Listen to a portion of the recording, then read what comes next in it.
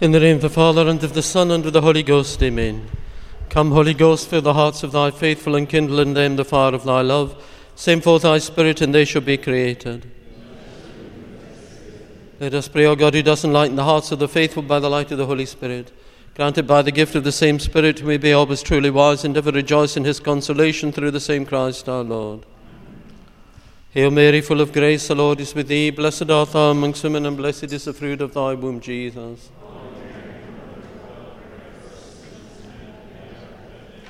We adore thee, O Christ, and we praise thee. Lord Jesus crucified. In the name of the Father, and of the Son, and of the Holy Ghost, amen.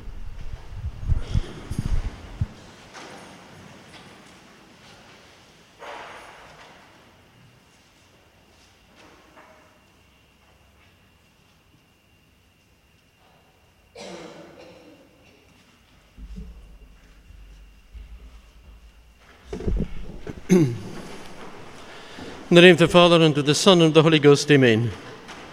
Well, my dear brethren, we will continue now this evening to consider the other words which our Lord spoke on the cross.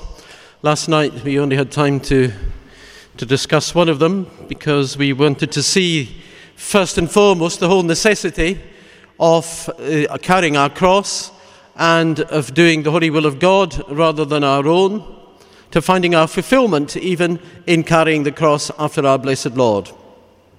And so last night we spoke about the first words, Father, forgive them, for they know not what they do. And we saw how hereby our blessed Lord shows the fundamental dispositions which he had. He'd come in the world to save us through forgiving us, and that we consequently must also have, in order to give our hearts and souls the inner peace which he had, and also to see that even when we suffer injustice, that although the thing in itself is wrong and contrary to God's will, whatever evil may befall us, that God can and does turn to good the negative aspects of our life, and that our Lord saves the world through suffering and injustice, and those who inflicted the injustice were actually, in a certain sense, the instruments of God. So we've got to rise up and try to see in all of the difficulties and the problems of our life the loving hand of God likewise. So now we move on.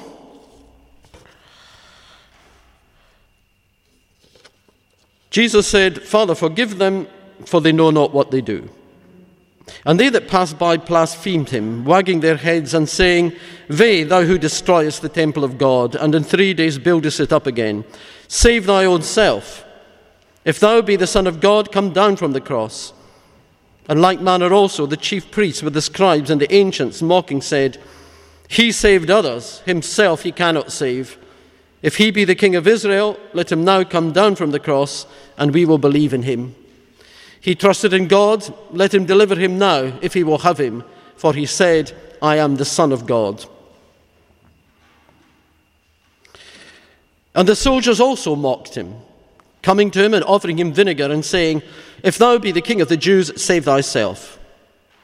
And the selfsame thing the thieves also, that were crucified with him, reproached him with. Now, surely this is a dreadful and a horrible situation. The selfsame things, the thieves who were crucified with him, reproached him likewise with the rest of the crowd. There's something, is there not, diabolical about that? Surely the natural disposition of man is to feel sympathy and a solidarity with others who suffer the same difficulty or carry the same cross.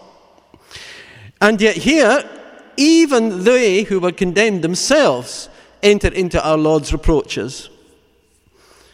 Isn't it a curious thing? You'd have thought that the beautiful words of our blessed Lord, that his prayer, even if they weren't particularly impressed by the prayer, But the disposition of love and forgiveness would have touched somebody's heart, not least those who were actually suffering with him likewise. But no, our Lord suffers the abuse even of those who suffer the same fate. And one of the robbers who were hanging blasphemed him, saying, "If thou be Christ, save thyself and us." If thou be Christ, save thyself and us.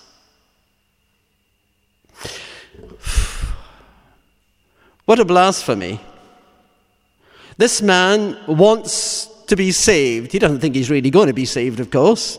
He's mocking our blessed Lord likewise. But he's saying, forget all the illusions. If you can save us, save us. And why does he want to be saved? He wants to be saved because his heart is full of anger, revulsion, refusal to accept the punishment which has been given to him. He wishes, if it were possible, to be released from the cross and to go on leading his previous life, to go on leading his previous evil life. He has no concern for anything greater or better than himself. But the other answering rebuked him, saying, "Neither dost thou fear God, seeing that thou art under the same condemnation. For we indeed justly, for we receive the due reward of our deeds, but this man hath done no evil." And he said to Jesus, "Lord, remember me when thou shalt come into thy kingdom." Finally, somebody's heart was touched. The heart of this thief, this good thief, was touched by grace. At the last moments, God had given him grace to see beyond appearances, but see beyond the helplessness of our blessed Lord, and to recognize in him something more than purely human, but something messianic and divine. And not only that in itself is a great and a wonderful grace, but it also gave him, because he recognized Christ and he saw the goodness in Christ, he therefore saw himself likewise as he really was. And therefore he confesses his own sin. Unlike the other man who's full of spite and rebellion, on the contrary, his words are words of resignation and of acceptance. Dost thou not fear God, considering that we are under the same condemnation? But not only are we brothers in suffering, but this man has done no evil, whereas we deserve all that we are getting. We deserve all that we are getting. He willingly acknowledges his guilt and willingly accepts the punishment. We mustn't imagine that these two men were, when it says they're robbers, that they were just kind of petty thieves or something like that. Not a bit of it. These were hardened criminals, and they were probably insurrectionists, just like Barabbas had been. Remember, Barabbas was described as a robber who had committed the murder and sedition in the city. It's funny that they put robbery as being more important than murder. I think the reason for that is that robbers, of course, as such, are representatives of the enemies of the entire social order. And as our Lord, of course, was mockingly called the King of the Jews, and as the Jews were always revolting and rising up against the Romans in order to establish their independence, that's what Barabbas had been doing, they no doubt chose, in mockery again of our blessed Lord, that he should be crucified between these two thieves, just like a king on his throne is surrounded by his ministers and his courtiers. So that in mockery of our blessed Lord, they put these evil men with them. Remember, in another place it says, and so that the scripture was fulfilled, that he was reputed with the wicked. These weren't men who were just kind of lovable, sort of petty thieves. They were hard criminals. And that's what's all the more remarkable, that this man was touched by the grace of God and becomes, in fact, the only person on Calvary to say a word in favor of our blessed Lord. That's an astonishing thing in itself, that this man who previously was in the depths of sin is touched by God to recognize him, to recognize himself, to recognize his own guilt, to formulate it. Well, you could say he had nothing to lose now that he was on the point of death himself. But nevertheless, it took an enormous courage for him to do that. Astonishing.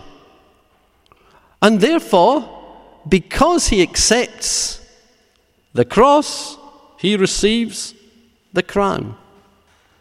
And Jesus said to him, Amen, I say to you, this day thou shalt be with me in paradise. These are astonishing words, aren't they? This man, this evil man, is the only man in history who was canonized before his death. This day you shall be with me in paradise. Of course, paradise in this case doesn't mean heaven, it means limbo. But limbo become paradise because of God's presence, of the presence of our blessed Lord. And it's an amazing and a wonderful thing to think that our Lord entered into limbo in the presence of, in the company of, this man who was, to all intents and purposes, previously a very evil man, a repentant sinner, and a wonderful first fruits, if you like, of the Passion. Beautiful first fruits of what Almighty God wills to do to us and to do for us. So these beautiful words we've got to be able to likewise apply to ourselves. We were saying yesterday about our Lord saying, Father, forgive them, for they know not what they do. And if we can, although we penetrated into the depths of that, and we've seen how necessary it is for us to have dispositions of forgiveness and love towards all, we mustn't either, however, be misled into a sentimentality which assumes or wishes that no evil should ever be punished. That's a kind of modern mentality, isn't it? When criminals are let off scot-free and nobody's got any sympathy for the victim. If you look at the words of our blessed Lord, the first words of our Lord, Father, forgive them, for they know not what they do, you could be tempted into thinking that the evil should not be punished. That's not exactly what our Lord is saying. When our Lord speaks these words, he didn't at the same time abolish hell, for example. When he said, Father, forgive them, for they know not what they do, he didn't mean to say nobody will ever be sent to hell or that nobody will ever be punished for their sins. He was demonstrating the dispositions which we, the injured party, must always have towards these people, the evildoers. But it's still up to the evildoers to accept that mercy and to accept that pardon.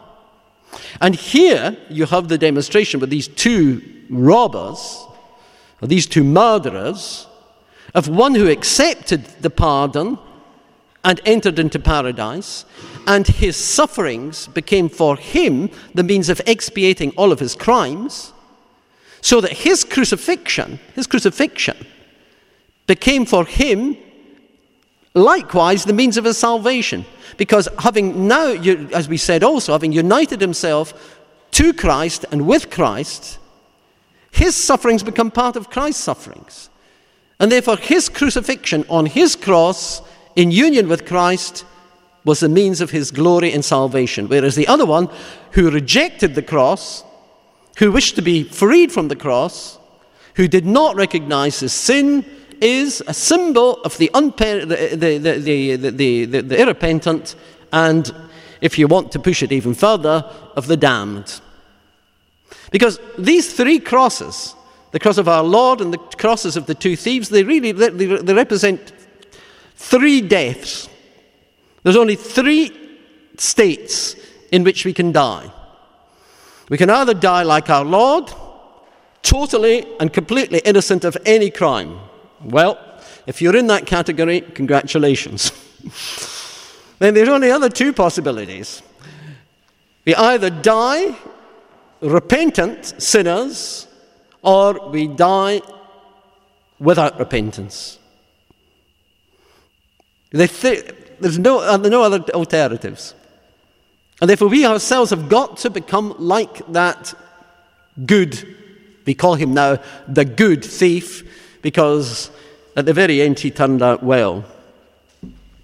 At the very end he turned out well. There's another thing that we mustn't allow ourselves to be misled by. We can be misled that criminals are not to be punished. Here is a perfect example of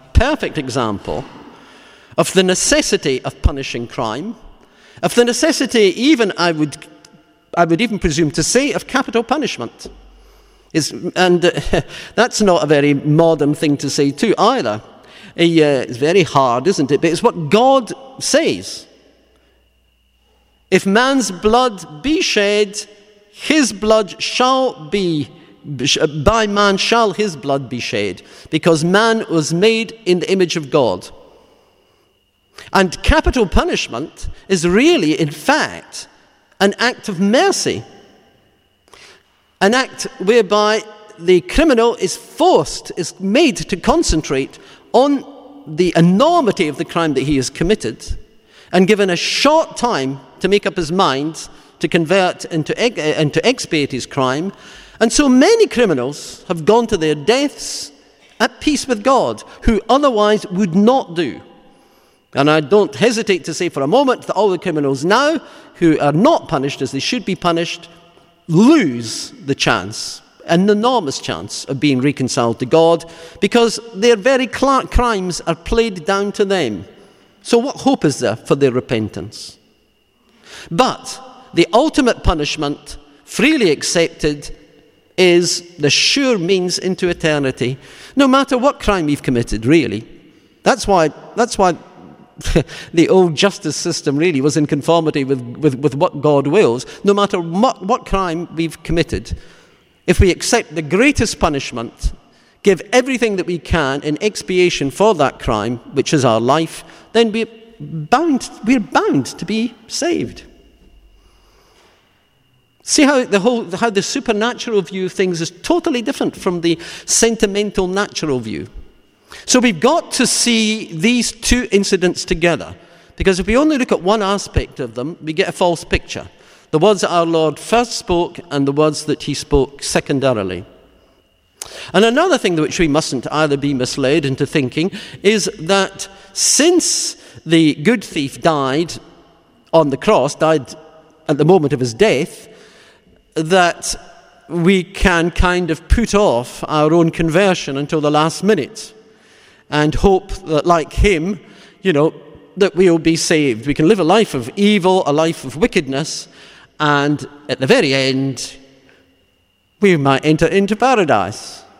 The priest will come along at our last gasp, give us extreme unction, give us the absolution of the dying, and off we go to heaven after having a real wicked old time here on earth. That is not a conclusion to be drawn, because if we draw that conclusion, it's a false conclusion. Please note that contrary again to appearances, that the good thief acted immediately that God gave him grace. He did not delay. He did not delay until he was dying. He apparently didn't receive the grace until he was dying. But when he did receive the grace, he acted upon it immediately.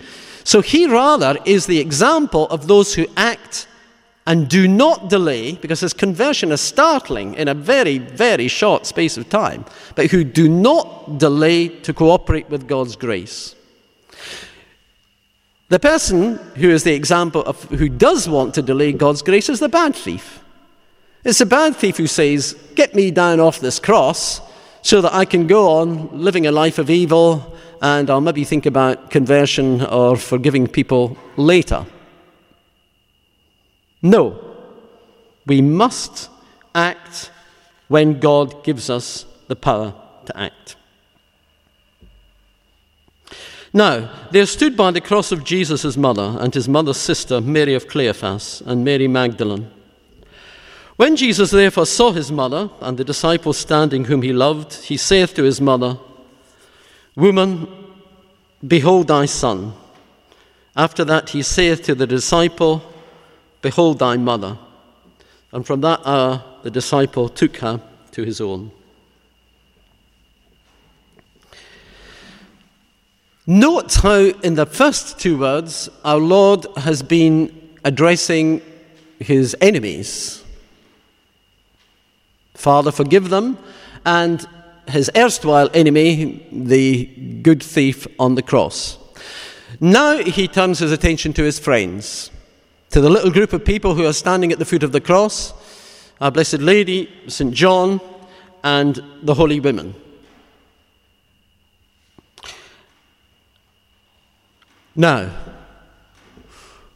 let's consider for a moment this picture. That the holy women, and the Blessed Lady particularly, stood at the foot of the cross. It's already an astonishing thing that Our Lady should have been standing at the foot of the cross in any event, because it would have been, I think, fairly inappropriate for mothers to attend the crucifixions of their sons. It's a horrible thing for a mother to see her son being executed in any circumstance, but particularly in the circumstances of the crucifixion, which was full of the most atrocious agonies, torment, and humiliations imaginable. So we would have imagined that anybody would have wanted to spare any mother this torment. But no, Our Lady is there, and she's willingly there. And she's standing at the foot of the cross. Or she's standing at the foot of the cross. Remember, all the words which we are told in the Holy Gospels are full of meaning. It means she's standing. She's not swooning or on the point of fainting or ready to collapse. Sometimes on the Stations of the Cross it shows pictures of Our Lady being held up or swooning or all that kind of thing. Such pictures are inaccurate. Our Lady, of course, was suffering the most profound, sensible grief imaginable.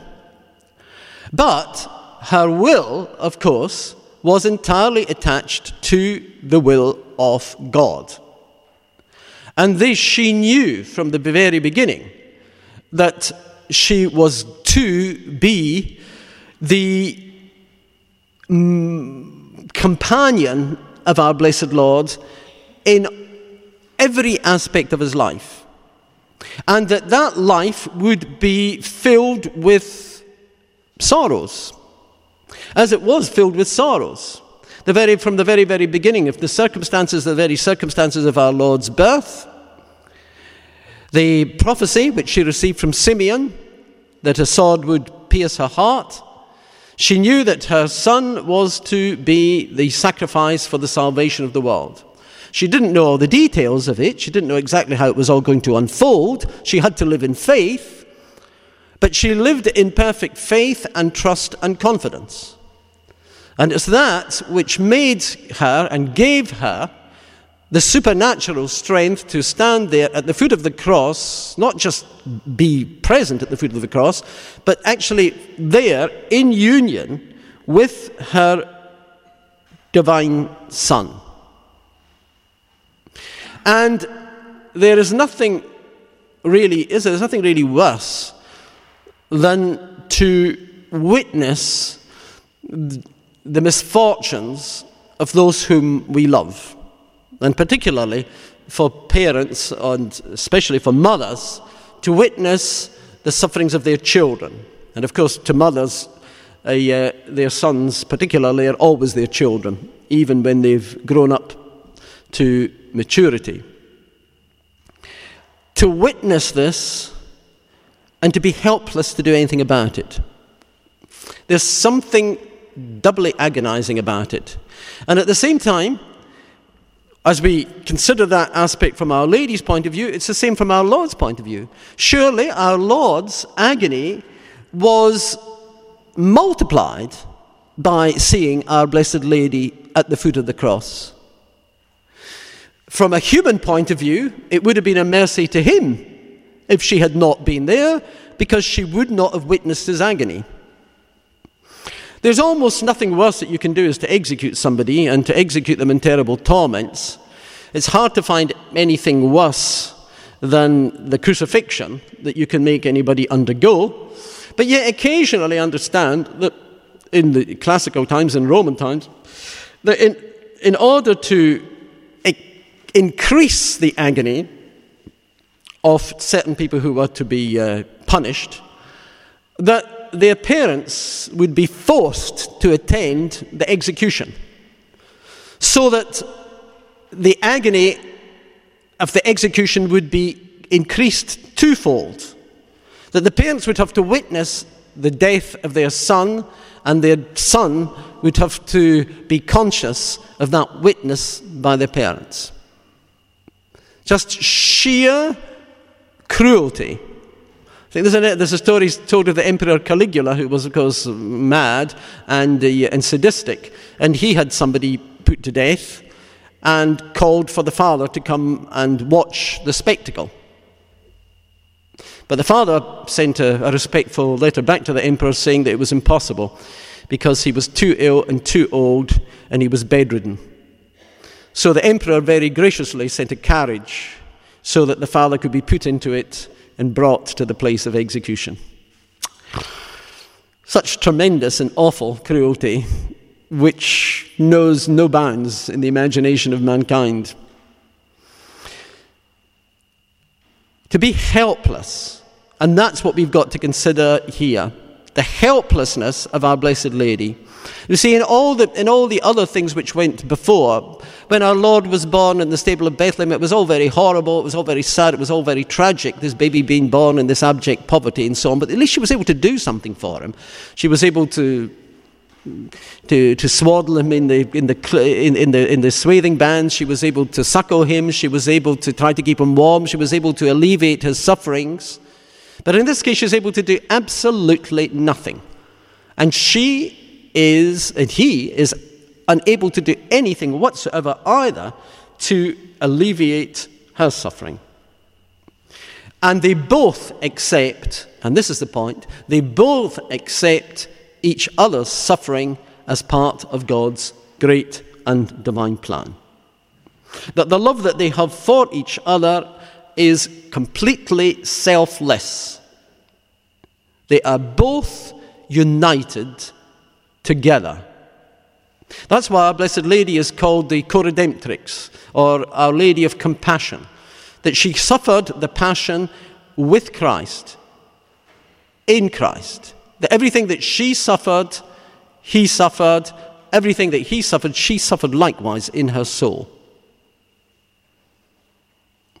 And this is an example of suffering that we've all got to have in our life. We've got to have a spirit of detachment. A spirit whereby we seek to be detached even from the things that we love and even from the people that we love. Now, it's hard to be detached from anything. It's very hard to be detached from our worldly goods. Sometimes we see that we recognize that we've got to be detached from the things which we own or that we possess or the qualities that we have. But there seems to be a kind of a contradiction in being detached from the people that we love. Because it's the very notion of people that we love are people that we want to have with us constantly, or if not constantly, at least all the time. And it's very hard to be detached from them. And yet, duty, a higher duty something greater than our love for them, inevitably intervenes in life, and therefore we've got to give them up to that greater good. Our Lord is nailed to that cross.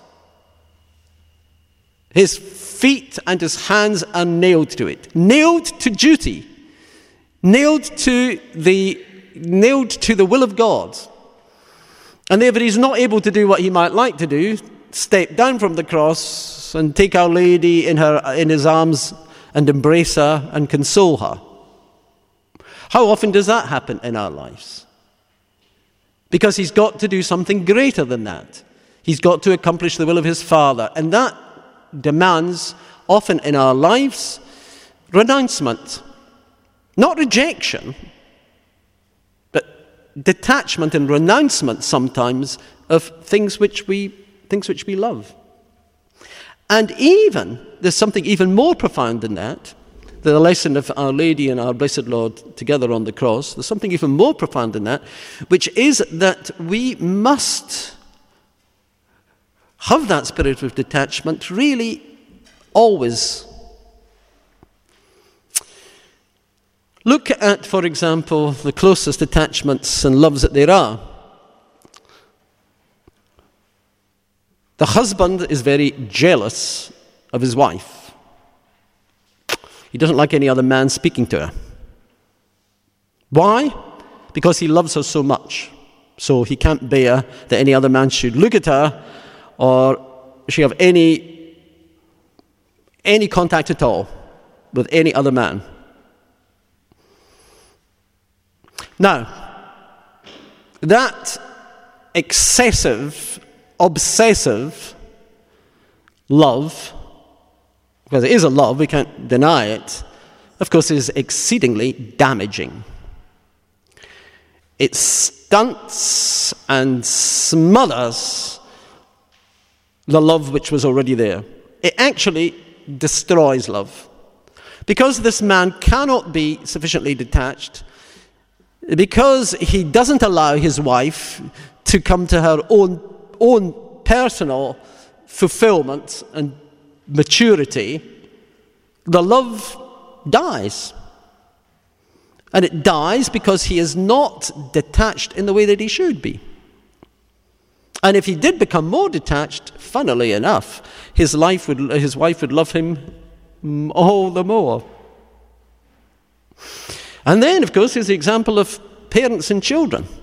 It's of the very essence of being a parent, that we are actually, every day, from the moment our child is born, that we must love them with such an intensity of love that we are day after day preparing them for the day when they'll be able to stand on their own 2 feet and leave us. It's a great paradox. And if we don't want to do that, if we love our children so much that we want them to remain babies forever, and we organize life so that we can, as far as possible, keep them babies for at least as long as is possible to do, and make them dependent on us, and smother them, mother love, smother love. That's unkind, because it's not just mothers who smother other people by love. Then we, in fact, are totally failing in our duty. And we are failing in demonstrating the correct parental love that we should have towards them. Because we are not detached from them in the sense that we should be. That they don't belong to us. They belong to God. All human relationships are like that. All disordered human relationships are like that. Not that the relationship in itself is disordered. There's nothing disordered about being a parent and a child, or a husband and a wife. On the contrary. But we can make the thing disordered by our own exaggerations, in one direction or the other. And see how our Lord and Our Lady standing at the foot of the cross are a wonderful demonstration of how our love should be. Nobody on this earth ever loved each other greater than these two loved each other. And yet, they had that spirit of detachment from each other so that the ultimate good should be accomplished. That's an enormous, a fascinating lesson for us.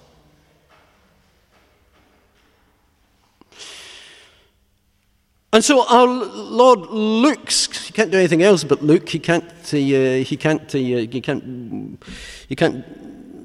speak. Fortunately, he's able to speak.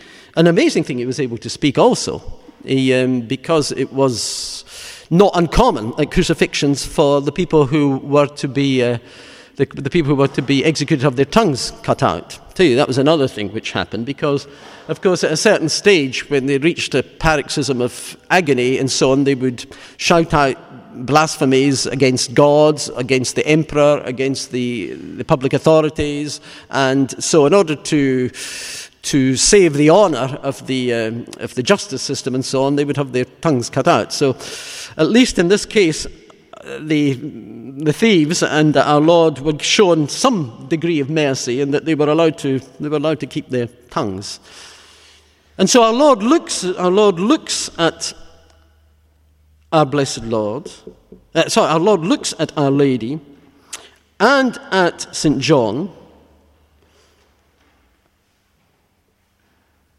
Now there stood by the cross of Jesus his mother and his mother's sister Mary of Cleophas and Mary Magdalene. When Jesus therefore saw his mother and the disciple standing whom he loved, he said to his mother, "Woman, behold thy son." After that he saith to the disciple, "Behold thy mother." And from that hour the disciple took her to his own. Now these are amazing words, really, aren't they? That our Lord looks at Our Lady and says, in a certain sense, you've got another son. It's at this moment that Our Lady becomes really and truly the Queen of Martyrs. She is forced, she's not forced, she accepts to take somebody inferior to her son. You can't exchange a son for another. It's impossible. Even if you're given another young man who, from every point of view, is much more excellent than your own son, the fact is that he will never really be your son, no matter how marvelous he may be. He can never be your son. Our Lady has now got to completely give up her son to his Heavenly Father and take another son, St. John. St. John, who, in spite of all his excellent qualities, of course, is nothing like her own son. Now, how do we see this? Is it just that our Lord is making sure that Our Lady will be looked after when he dies, since he was an only child? Yes. But more than that, when our Lord looks at Our Lady and looks at St. John, he sees more than they are. He sees in Our Lady the woman. Notice what he says to her. It's another sword, if you like. He doesn't call her mother. These are the last words that he'll ever speak to her. What would we think if we were at the deathbed of our child who didn't give us our title, mother or father? He says to her, "Woman, woman, behold thy son."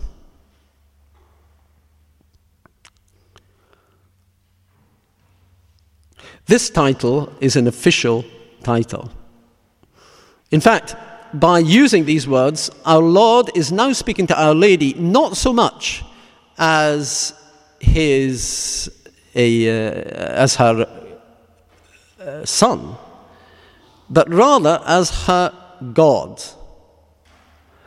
Notice that at the beginning of our Lord's public life, he says to Our Lady at the marriage feast of Cana, "Woman, When she asks him to change water into wine, he says, "Woman, what is this to me or to thee?"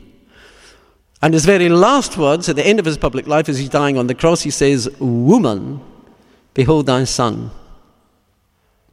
And by that, he gives her her title as the mother of all the saved, of all the living. And this title, of course, brings us very back to the very dawn of history, to the Garden of Eden. And we said, as we say, that the whole purpose of the cross is to put right the fall which took place in Eden. And in Eden, the mother of all the living, according to nature, Eve, is taken from the side of Adam. And when God gives Eve to Adam, we are told that he called her woman, because she was taken from man. She is the first woman. She is to be called Eve, the mother of all the living. And after they fell, if you remember, that God promised that ultimately there would be a Redeemer who would save the world from this sin and all the subsequent sins. And God said to Satan, "I shall put enmities between thee and the woman, between thy seed and her seed. She shall crush thy head, and thou shalt lie in wait for her heel." That our Lord, that God, after the fall of the first mother of the living, announces that there will be another mother of the living. And so, when our Lord comes in to begin his public life, to transform the world, to transform our natural life, the water of Cana, into the supernatural life of the wine of Cana, he addresses Our Lady as woman. She's now actually assuming her role, her historic role, as the mother of all the saved, of all the living. And so now, on the cross, he addresses her as woman. Now she really and truly becomes the mother of all the living. And all of the living are represented by St. John. St. John, who is, the only representative of our Lord's disciples, the only one of the apostles. They, through whom the life of God, the living waters of grace are to be given to mankind, are through the apostles. And Our Lady then becomes the mother, truly the mother of the apostles, the mother of the church, the co-redemptrix of mankind. Aren't these words absolutely magnificent in their sublimity? And so we now have, those of us who are hopefully in a state of grace, those of us who are hopefully united to God, we now have this true relationship with our Blessed Lady. She really and truly is our mother. In the same way as our natural mother gave us the life of the body, so does our Blessed Lady give us the supernatural life of the soul. We've got a special relationship to her.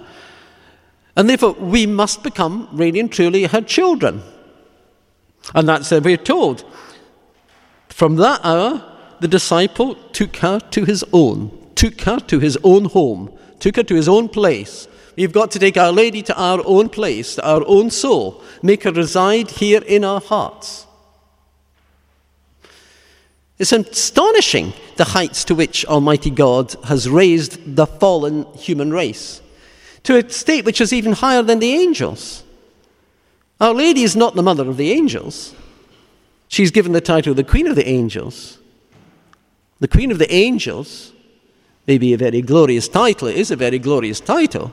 But there's no intimate relationship between a sovereign and her subjects, such as there is between a mother and her child. So again, we can see how these simple words, which are spoken by our Blessed Lord, have got a very profound significance for us likewise now in our spiritual life. And it was almost the 6th hour, and there was darkness over all the earth until the 9th hour. Now, it's necessary to understand that the sixth hour, according to the calculations at the time of our blessed Lord, was actually 12 o'clock at midday, because the Romans calculated the day to be beginning at 6 o'clock in the morning, which was the first hour, and coming to its conclusion at 6 o'clock in the evening, the 12th hour. So the sixth hour is midday. So when the sun is at its height, normally the sun should be at its height, there was darkness over all the earth until the 9th hour, until 3 o'clock in the afternoon. And now there is silence, now there is darkness. Now this darkness and this silence quietens down the people who are mocking and jeering at our blessed Lord. They begin to be filled with awe and fear at the strange things which are happening in nature. The world becomes dark, just as it was when our Lord first came into the world. Our Lord, who is the light of the world, came into the world of darkness that it might be enlightened. And our Lord, who is now going to give up his life and rise again gloriously from the dead in the bright sunshine of Easter Sunday, is now closing in, if you like, on himself. Henceforth now, he will not speak to anybody else. He will have no more conversations with anybody else. The words which he has addressed to those around him now have been, as individuals, have now been spoken. And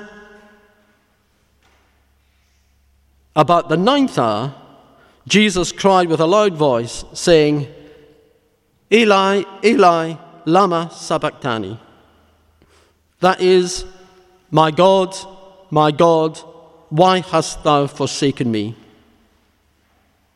And some of them that stood there and heard said, This man calleth for Elias.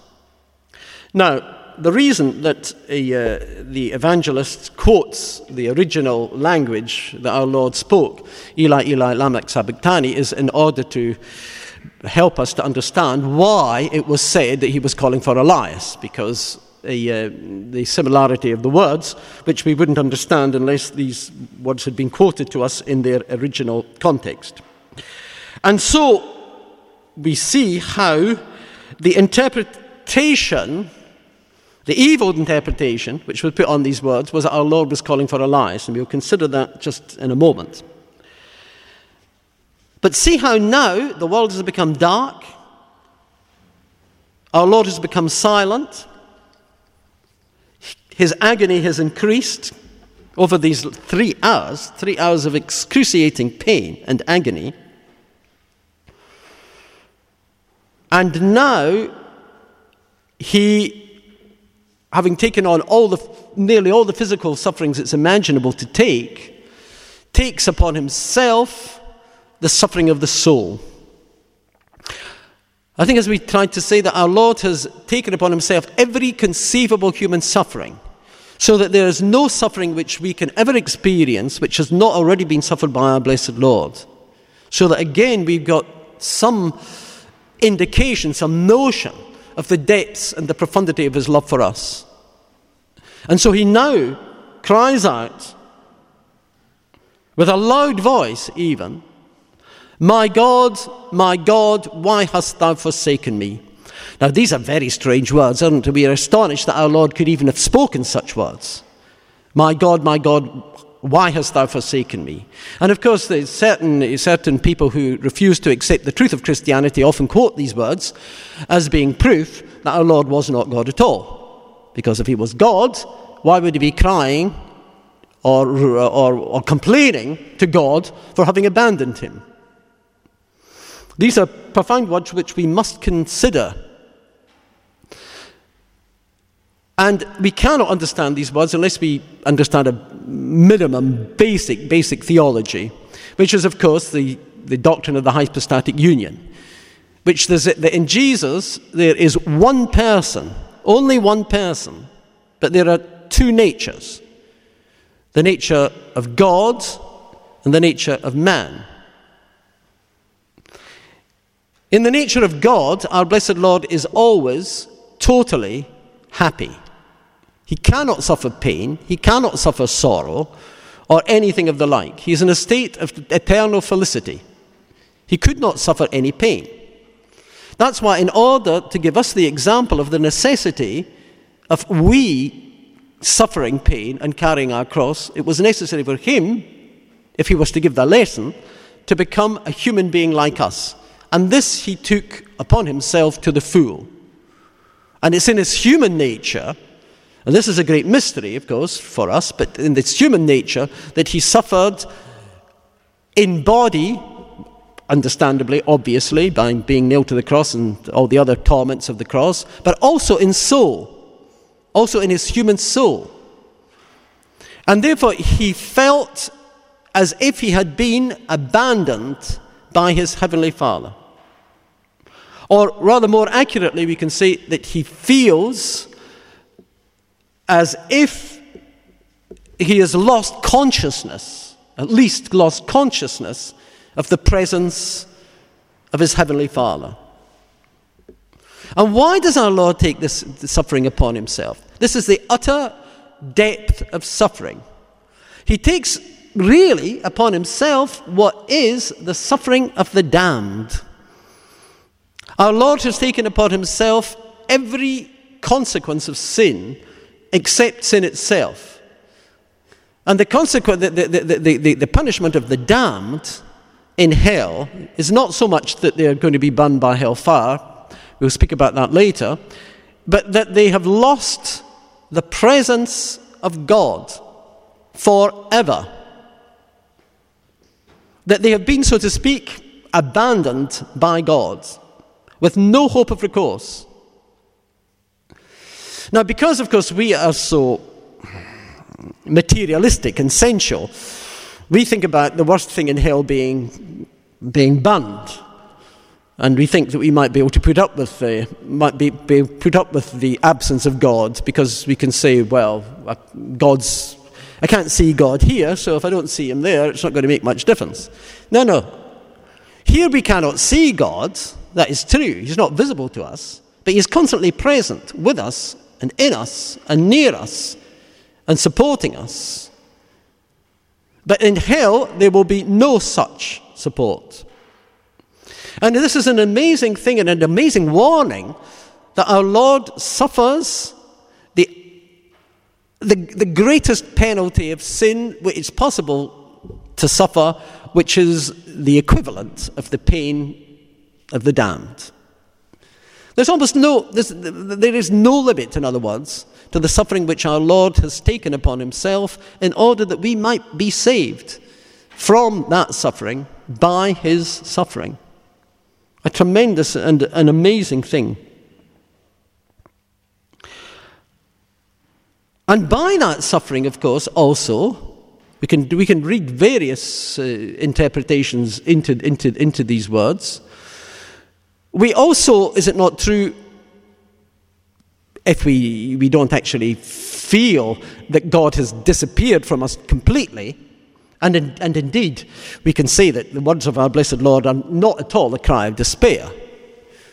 They're a cry of confidence, in spite of having lost the feeling of the presence of God, that he still calls upon God. He still calls the very words, my God, why hast thou forsaken me?" assumes that there is a God to hear the words and to act upon them. The utter despair is the despair of the atheist. He's got nobody to call on at all. Nothingness. Why have you abandoned me? The ultimate despair is to be left alone. Our Lord, by accepting this punishment, also takes upon himself the greatest punishment in this world, which is to be left alone. There's almost no suffering, I think, that we might not be, even the worst things that we could ever possibly imagine happening to ourselves in our wildest and most dreadful imaginations, which aren't mitigated by the fact that we might be in the presence of somebody else, we might be in the company of somebody else. That in itself makes any terror less. The worst thing that anybody can suffer is to be totally and completely abandoned. That's why, for example, I think when they put prisoners in jail, that apparently the worst torment is to be put into solitary confinement. Now, I personally, I've never been to jail, but I think it would be rather nice to be in solitary confinement rather than be with all the savages who are in jail. And that's the idea. But once it's prolonged, it's worse than being beaten or ill-treated or whipped or scourged or anything like that. Because you eventually go insane. And you eventually go insane because God has not made us to be alone. He himself said it. It's not good for man to be alone. And if you're left completely alone, dire consequences come. There's almost nothing which we cannot face in solidarity with others. So again, our Lord experiences this complete abandonment of all consolation, obviously from his heavenly Father, but also from everything else around him now. He's now become detached and into himself, withdrawn into himself. And even in our own spiritual lives, does it not often happen? It's a lesson to us too. Don't we sometimes feel that God has abandoned us? I mean, we know he's not abandoned us, but sometimes we feel he's abandoned us. Our spiritual lives are empty, meaningless. We go through all the routine. It doesn't make any difference to us. We don't feel very holy. We don't feel that God's particularly near us. We say our prayers, nothing happens. It doesn't make any difference to anything. And we feel as though, well, God's abandoned us, or he's not there, or maybe it's not all at all worthwhile. These cry of our blessed Lord is meant to give us likewise encouragement in these dark moments. And also, of course, to put us in the same dispositions of our Lord, that our Lord accomplished the will of his Father without seeking and without receiving any consolation. I mean, it's a stupid thing to say, for example, or to think that I don't feel holy. Well, why should you feel holy? I mean, being holy has got nothing to do with feeling anything at all. And in fact, if we were to feel holy, and so take this as a warning, any of you who do happen to feel holy, it's almost a sure indication that you are not holy at all. It's just a figment of imagination, because there's no such thing as feeling holy. Holiness is a state which is beyond sensibility and feelings. It's something far more profound than that. So these words of our Lord have got a profound and amazing application to ourselves. And also it's an indication that our Lord complains in his desolation. It's a complaint. My God, why hast thou forsaken me? It's a complaint that should be addressed to God and not to others. We should take our troubles to God. How often do we not take our troubles to God? We take our troubles to somebody else or to something else. So these words also have got a profound significance to us. And I think they've got an even profounder significance by the fact that in reality, God abandons nobody. And if we feel that God has abandoned us, is it not the case very often that the fault is entirely our own? What do I mean by that? Is it not because the state that we have put our soul into we've removed ourselves so far from God that we feel, because we are so selfish and we're never to blame for anything, that we feel it's God's fault. But in fact, we are the ones who've withdrawn. Instead of complaining to God and saying to God, my God, why hast thou forsaken me? Would it not be, in fact, more appropriate to say, my God, why have I forsaken thee. Because it's by forsaking him that we only feel, it's only our feelings and our imagination, that we are forsaken by him. But we are never forsaken by him. We cannot be forsaken by him. It's only our own ill will which prevents the union which Almighty God wishes to have with us. And finally, this is final, speaking of ill will, the ill will of those who heard these words. They heard these words, my God, why hast thou forsaken thee? And they cried out, this man calleth for Elias.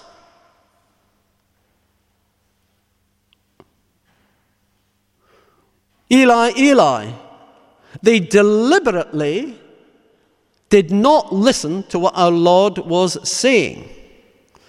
And they took these words, they deliberately twisted the words, because it was very convenient for them to say this, because Elias was the patron of the Jews in extreme cases of trouble. And also Elias was he who was going to be the forerunner, the precursor of the Messiah. So clearly, if this man was in such a state of desolation that he was calling for Elias, and also that when he was calling for Elias on the point of his death, he couldn't possibly be the Messiah. He couldn't possibly be the great man that he was claiming to be. They deliberately twisted these words. And when I say deliberately twisted these words, I mean deliberately twisted these words, because these words are not our Lord's words as such. They are the beginning of Psalm 21. They are the first verse of Psalm 21. And when the pious Jews heard these words, and particularly when the high priest heard these words, this is one of our Lord's last appeals to the Jews to recognize him as their Messiah, that our Lord not only fulfilled the prophecies, it's a very interesting thing. Now, our Lord not only fulfilled the prophecies in the things that he did, in the things that he taught, but he very often spoke. When he spoke, the words which he used were words from the Old Testament, from the Holy Scriptures. And he only shouts out with a loud voice, my God, why hast thou forsaken me? And by saying these words, he says a psalm which all the priests would have known, like any Catholic priest would know. The Catholic priests say their breviary every week, and they recite the whole 150 psalms a week. The Jewish priests in the temple sang the psalms also every week. And they had a better memory than we do because, of course, in the days before printing and the days before books were commonplace, the only recourse that you had to know anything was to memorize it. And, of course, the psalms are in meter, they're in poetry, and they're sung, and therefore become easy to learn when you've been singing them for years. And our Lord, when these high priests quite deliberately, chose not to take the meaning which our Lord gave to these words, because these words are the opening words of Psalm 21, which finally, for the last thing this evening, I wish to read to you. Because Psalm 21 is the greatest of the Messianic Psalms. It's a startling, as you will see, it's a startling prophecy of our Lord's passion and death, written 1,000 years before, if you please, by King David, sung and recited by the Jews for 1,000 years, and they understood it to be a prophecy of the Messiah. It, of course, was written, from our point of view now, 3,000 years ago, so inevitably its language is to do with the world as it was 2,000 years ago, and it's got lots of references to farm animals and all this kind of thing in it, which would have been familiar to the people then, not so to us. But even so, it's startling and remarkable. And it's interesting because our Lord, when during this silence, these long silence of 3 hours, was presumably reciting the Psalms, because 2 of the next words that we're going to consider tomorrow are also quotation from the Psalms. And the whole worship of the church, our Lord was dying on the cross and reciting the Psalms, and the whole worship of the Catholic Church is the sacrifice of the Mass and the singing of the Psalms. That our Lord's mystical body continues the same prayer as he did on the cross. Wonderful, isn't it? So this is a psalm which explains the abandonment of the Messiah, the sufferings which he was to undergo, the curse upon the people who have caused these sufferings, and ends up on an optimistic note that in the end, everybody will be converted. And the new people, the people who have persecuted him, everybody in the end will be converted, and a new people, the Church of God, will be established. So you may well know Psalm 21 very, very well, but if you don't, I'm sure that even the dullest of us will be able to see images of our Lord's passion in it. O God, my God, look upon me. Why hast thou forsaken me? Far from my salvation are the words of my sins. Our Lord, of course, has taken on our sins, not committed sin. O my God, I shall cry by day, and thou wilt not hear, and by night, and it will not be reputed as folly in me. But thou dwellest in the holy place, the praise of Israel. In thee have our fathers hoped, they have hoped, and thou hast delivered them. They cried to thee, and they were saved. They trusted in thee, and were not confounded. But I am a worm, and no man, the reproach of men, and the outcast of the people. All they that saw me have laughed me to scorn. They have spoken with the lips, and wagged the head. He hoped in the Lord, let him deliver him. Let him save him, seeing that he delighteth in him. For thou art he that hast drawn me out of the womb, my hope from the breasts of my mother. I was cast upon thee from the womb. From my mother's womb thou art my God, depart not from me. For tribulation is very near, for there is none to help me. Many calves have surrounded me, fat bulls have besieged me. They have opened their mouths against me, as a lion ravening and roaring. I am poured out like water, and all my bones are scattered. My heart has become like wax, melting in the midst of my bowels. My strength is dried up like a potsherd, and my tongue hath cleaved to my jaws. And thou hast brought me down into the dust of death. For many dogs have encompassed me, the counsel of the malignant have besieged me. They have dug my hands and feet. They have numbered all my bones. And they have looked and stared upon me. They parted my garments amongst them, and upon my vesture they cast lots. But thou, O Lord, remove not thy help to a distance from me. Look towards my defense. Deliver, O God, my soul from the sword, my only one from the hand of the dog. Save me from the lion's mouth, and my lowness from the horns of the unicorns. I will declare thy name to my brethren. In the midst of the church will I praise thee. Ye that fear the Lord, praise him. All ye, the seed of Jacob, glorify him. Let all the seed of Israel fear him, because he hath not slighted nor despised the supplication of the poor man. Neither hath he turned away his face from me, and when I cried to him, he heard me. With thee is my praise in a great church. I will pay my vows in the sight of them that fear him. The poor shall eat and shall be filled, and they shall praise the Lord that seek him. Their hearts shall live for ever and ever. All the ends of the earth shall remember and shall be converted to the Lord, and all the kindreds of the Gentiles shall adore in his sight. For the kingdom is the Lord's, and he shall have dominion over the nations. All the fat ones of the earth have eaten and have adored. All they that go down to the earth shall fall before him. And to him my soul shall live, and my seed shall serve him.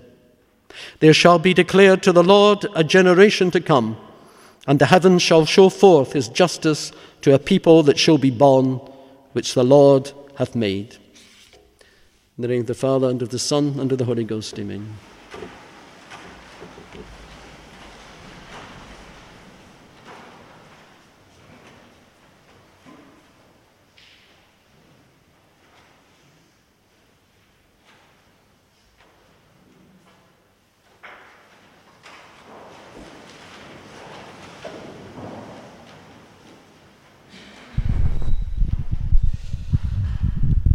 In the name of the Father, and of the Son, and of the Holy Ghost, amen. Lord, have mercy on us.